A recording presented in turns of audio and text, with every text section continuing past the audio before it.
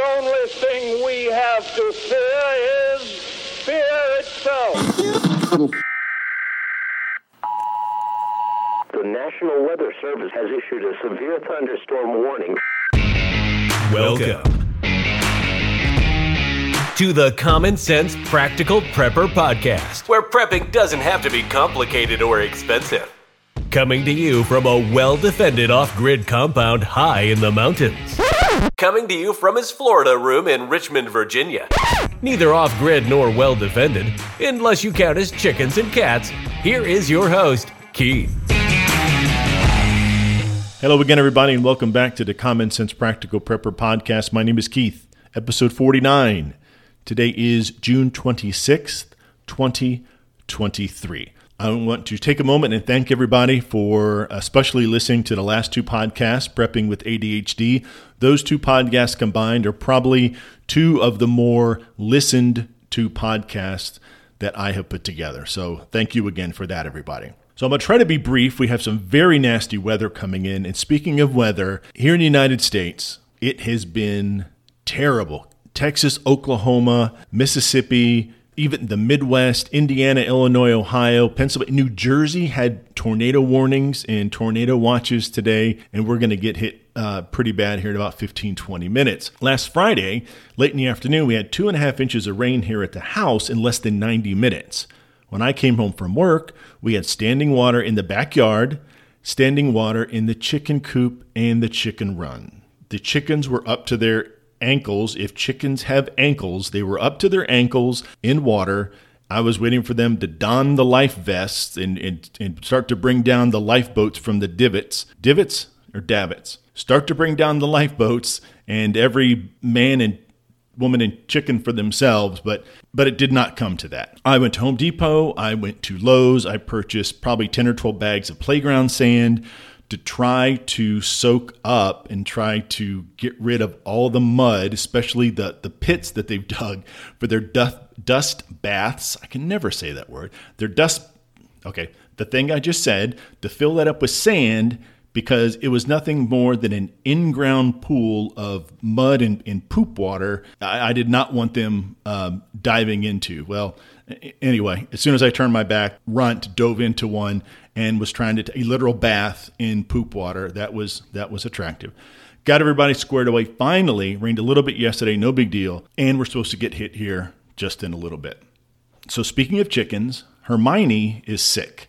I believe she has the same thing, the coccidiosis rhodiotosis parasitikosis thing that Lefty had several months ago. And then, as you remember, Mary Poopins had that as well, and she's the hen that passed. At about 4 days now, the same symptoms. The poop looks the same, lethargic, wants to sleep away from the rest of the hens, does not want to eat, does not want to drink. So I have had to take a syringe with the cord, to put the cord in the water and take a syringe 3 or 4 times a day and get her to drink a little bit. She does not like that.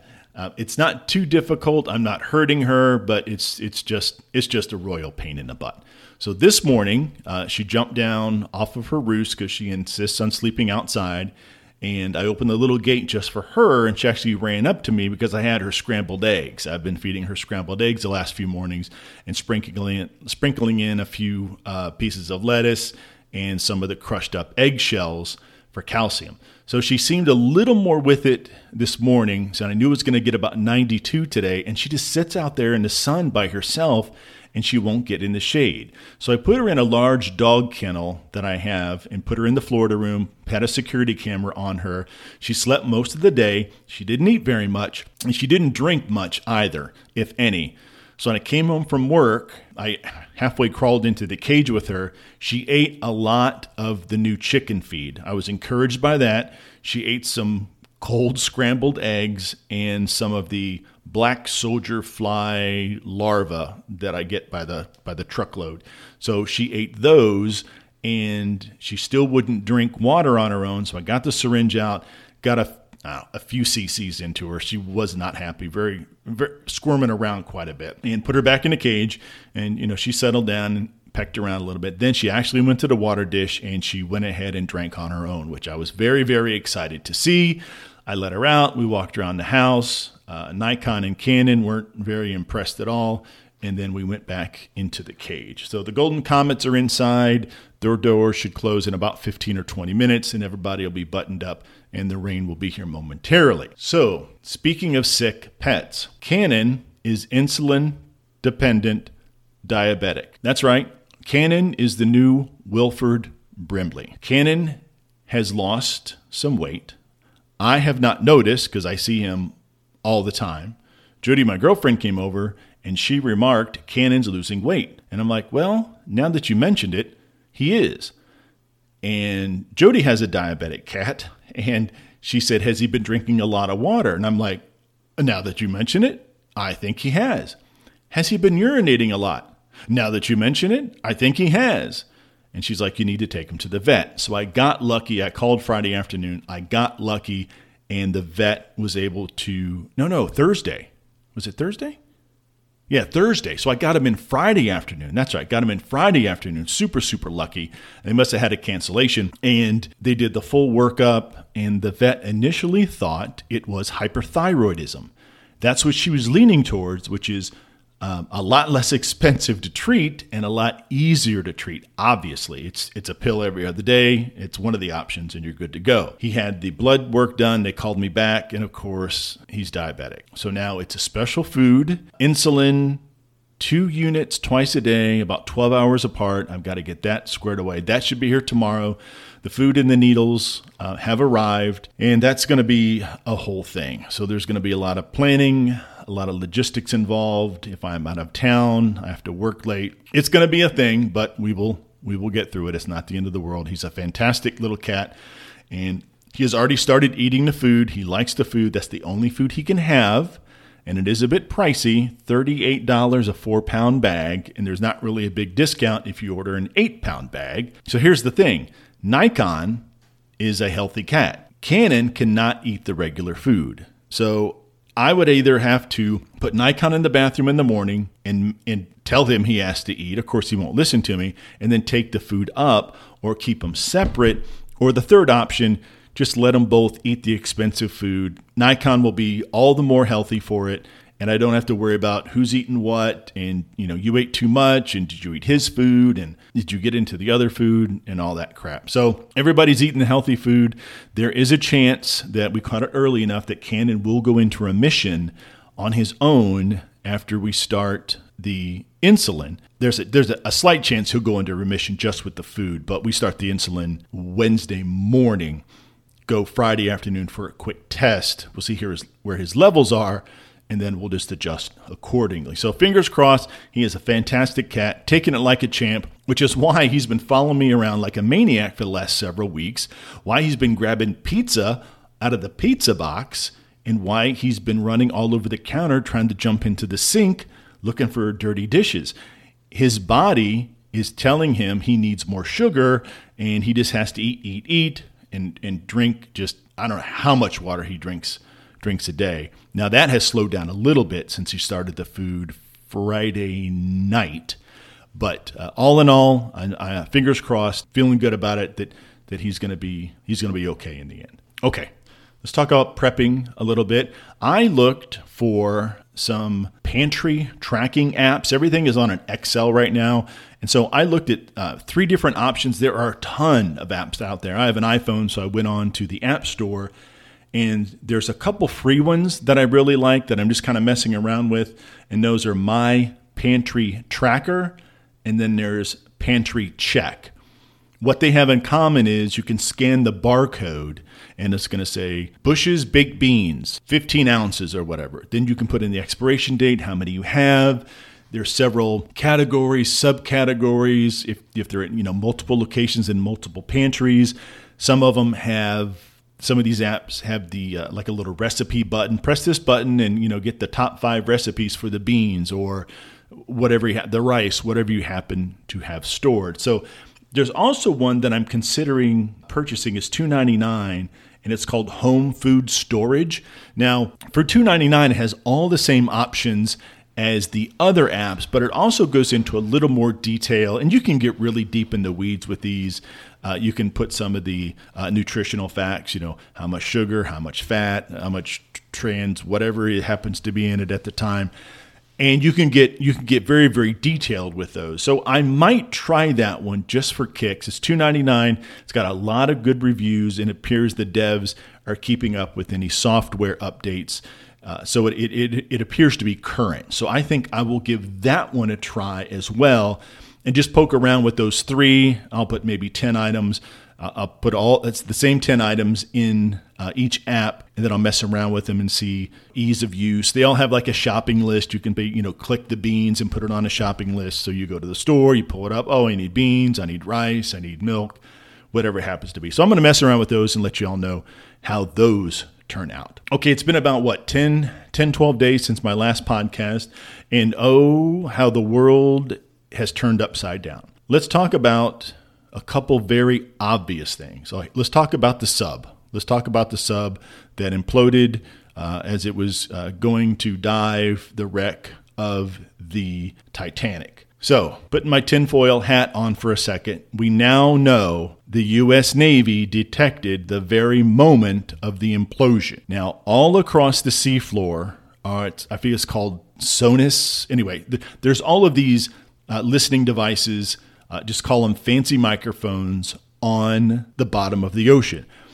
Now, those have been there for quite some time. What they initially were put there for was kind of as a picket to detect Soviet subs crossing over or getting near these listening stations, these big underwater microphones, and to detect the Soviet subs. Now, they are so accurate, and depending on the person listening to the recording or perhaps live, they can tell you the type of submarine, how many screws it has, how fast it's going, and even down to the point of the actual name of the sub.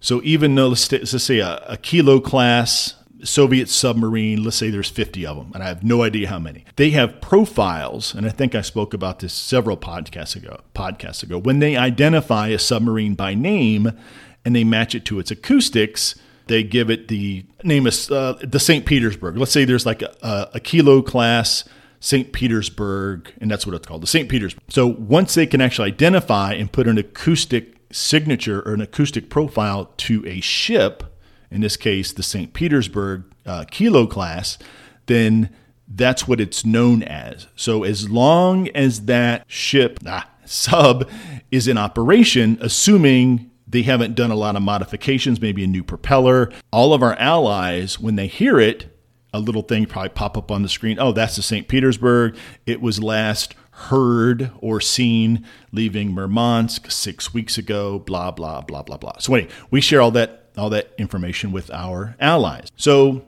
at some point, the moment it happened, that was detected. And I'm not sure if somebody was sitting there listening in real time, but there's going to be an alert show up somewhere in the world. Hey, microphone 32 just picked up something. Why don't you listen in? Well, the implosion of a pressure hull submarine, a pressure hulled object is very distinct. Now, the larger the hull, the different the sound, the depth, all these things are taken into consideration. But any good sonar person hearing that knows that's an implosion. Okay, there's an implosion. They're like, all right, who was around? Where did this happen?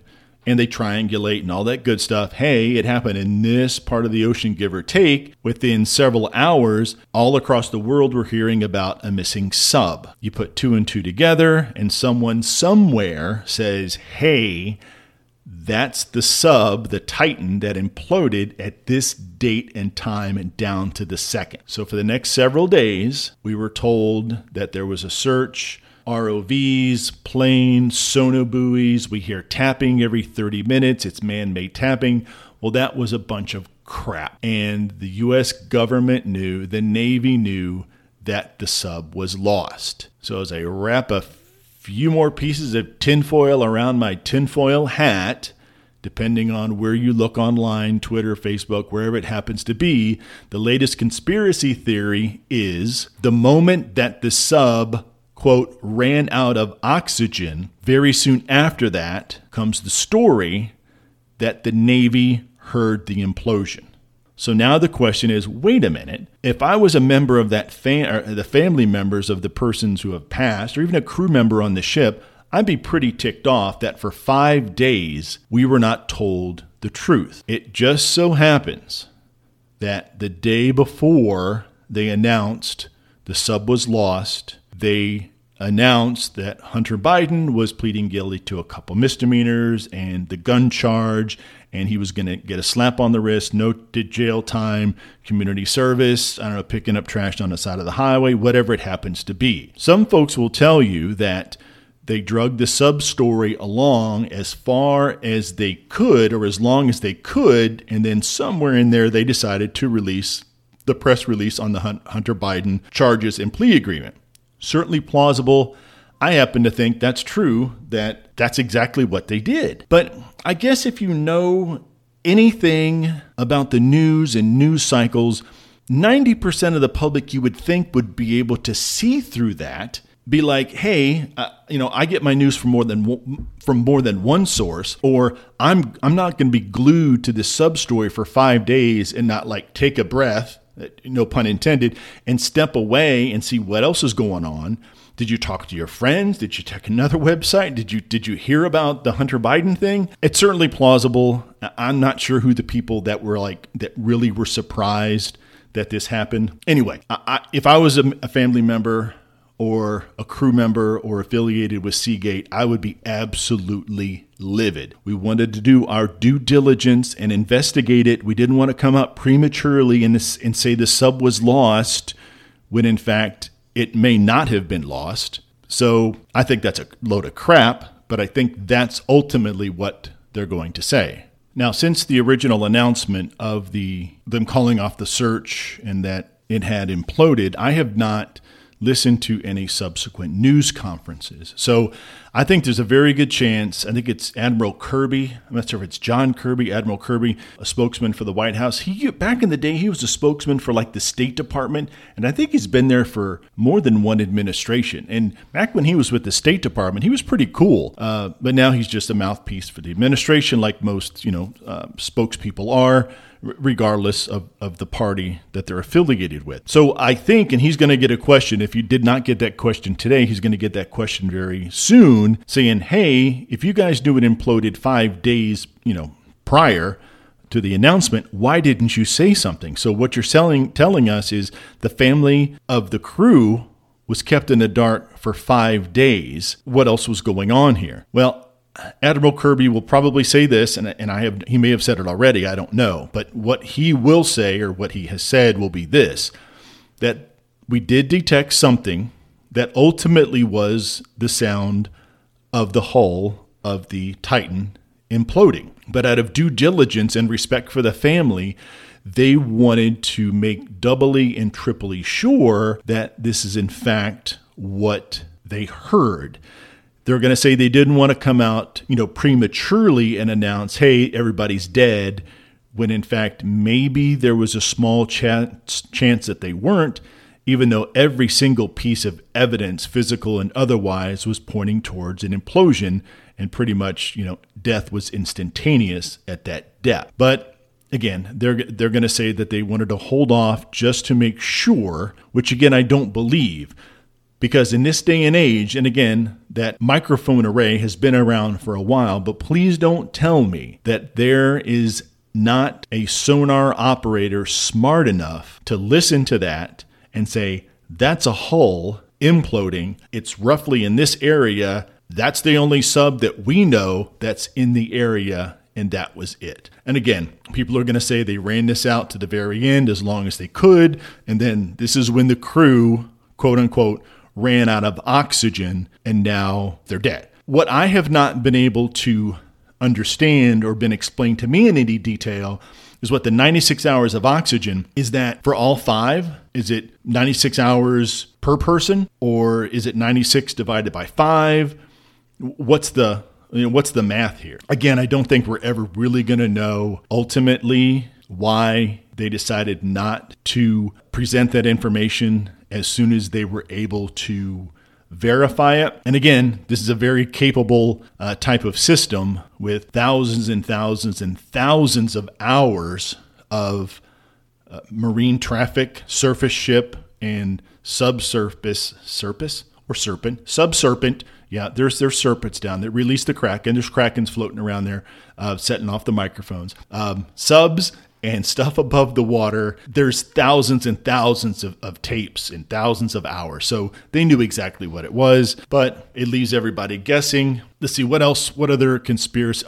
The other thing to go with the Hunter Biden press release, the train that derailed into the Yellowstone River. Trains derail all the time. And we can go back to the train derailment in Ohio. They didn't respond quick enough because of X, Y, and Z. And it's so sad that the first thing people go to is they made the train derail into the river to cause an ecological disaster to take the heat off the Hunter Biden press release. They decided not to tell us several hours after they knew the Titan imploded because they wanted to keep the heat and the attention away from the Hunter Biden press release. Again, could this have happened? Could this have been the real reason behind the delay of the Titan announcement? Sure. Do I think somebody, some government agency derailed a train into the Yellowstone River so everybody's looking it over at this shiny little object and not waiting for the DOJ to issue their press release? I don't know. But it's so crazy on social media. People glob right onto that and they accept it as fact and they just run wild with this stuff. People, get a grip. I trust the government as far as I can throw it. We look at the two-tier justice system, and I hate to get political, but you have to be blind not to see, what's the expression, rules for thee and not for me. It's so blatant, and I think at this point, and this happens on both sides of the aisle. Don't get me wrong. I think it's so blatant at this point that the party in power just doesn't care, and that makes people like me and people in prepping or long-term food storage, whatever you want to call it.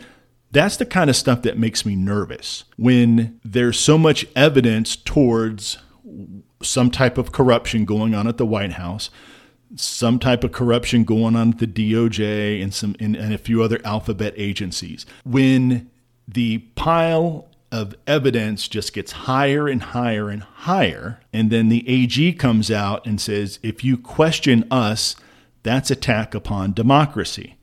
Everyone's like, what? So I can't say that the DOJ has a two-tier justice system because if I do, the AG says that's attack on democracy. Most people, including myself, will call that First Amendment. That makes me nervous, and that should make everybody nervous, regardless of your political affiliation, when the top law enforcement person in the country says, oh yeah, well, if you don't like what we're doing and you voice your opinion, then that's an attack upon this country. You're attacking the very foundation of this country. Everyone's just saying, but I can see what's right in front of my eyes, and I don't think it's fair that this is happening to so-and-so and not happening to so-and-so over here on this side. Again, reason 215 why I prep, why I have long-term food storage, whatever you want to call it, because situations like that make me nervous. And like I've said before, if the poop really hits the fan, nobody's coming to help us. Nobody's coming to help you. We are going to be on our own. And I'm a firm believer that the more stable our government is, the more stable society is, and then just big picture stuff, everybody is more content. Nobody's looking at somebody out of the corner of their eye, but that's not the situation today. So again, it makes me very nervous, and I know it makes a lot of other people nervous. We just want to be left alone. We just want to go about our day. We just want to work our jobs. We want to get our paycheck. We want to go fishing on the weekends. We just want to enjoy ourselves and not have to worry about civil unrest and not have to worry about what if X, Y, and Z happens. You've got the thing in Russia, the Wagner Group, and Putin. I have no idea what's going on there, and I'm not even going to begin to guess I know what the hell happened with all that stuff. Again, conspiracy theories all over the place. I'm going to leave that one alone. I'm going to leave Ukraine alone, except for the accounting error that another $16 bajillion just got freed up to go to Ukraine, and that's suspiciously on the heels of that Ukrainian political official saying he has all of these audio recordings of phone calls, and as soon as he wants to testify, and as soon as that came out, someone forgot to carry a 1 and move the decimal over. Oh, look, $16 more bajillion that we can send to Ukraine. Again, wrap your tinfoil hat just a little bit tighter, and some people are able to connect the dots and say that's awfully, awfully suspicious. Okay, folks, I can hear the storm coming in, so before we lose power, and I'm pretty sure we're going to lose power on this storm. However, my solar generators, my EcoFlow Delta Pro, and the extra battery are completely charged. We had some fantastic sunlight today, 92 degrees and sunny most of the day. We are topped off, as well as my other smaller solar generators, so we are going to be in good shape. Folks, thank you so much. Oh, that was a lightning strike. Thanks before I get electrocuted. Thanks so much for listening in. Again, this has been the Common Sense Practical Prepper Podcast, episode 49. And again, as always, please be safe out there. Take care of one another. And until next time. Thanks for listening to the Common Sense Practical Prepper Podcast. Be sure to subscribe so you don't miss an episode. While you're at it, help spread the word by leaving a rating and review.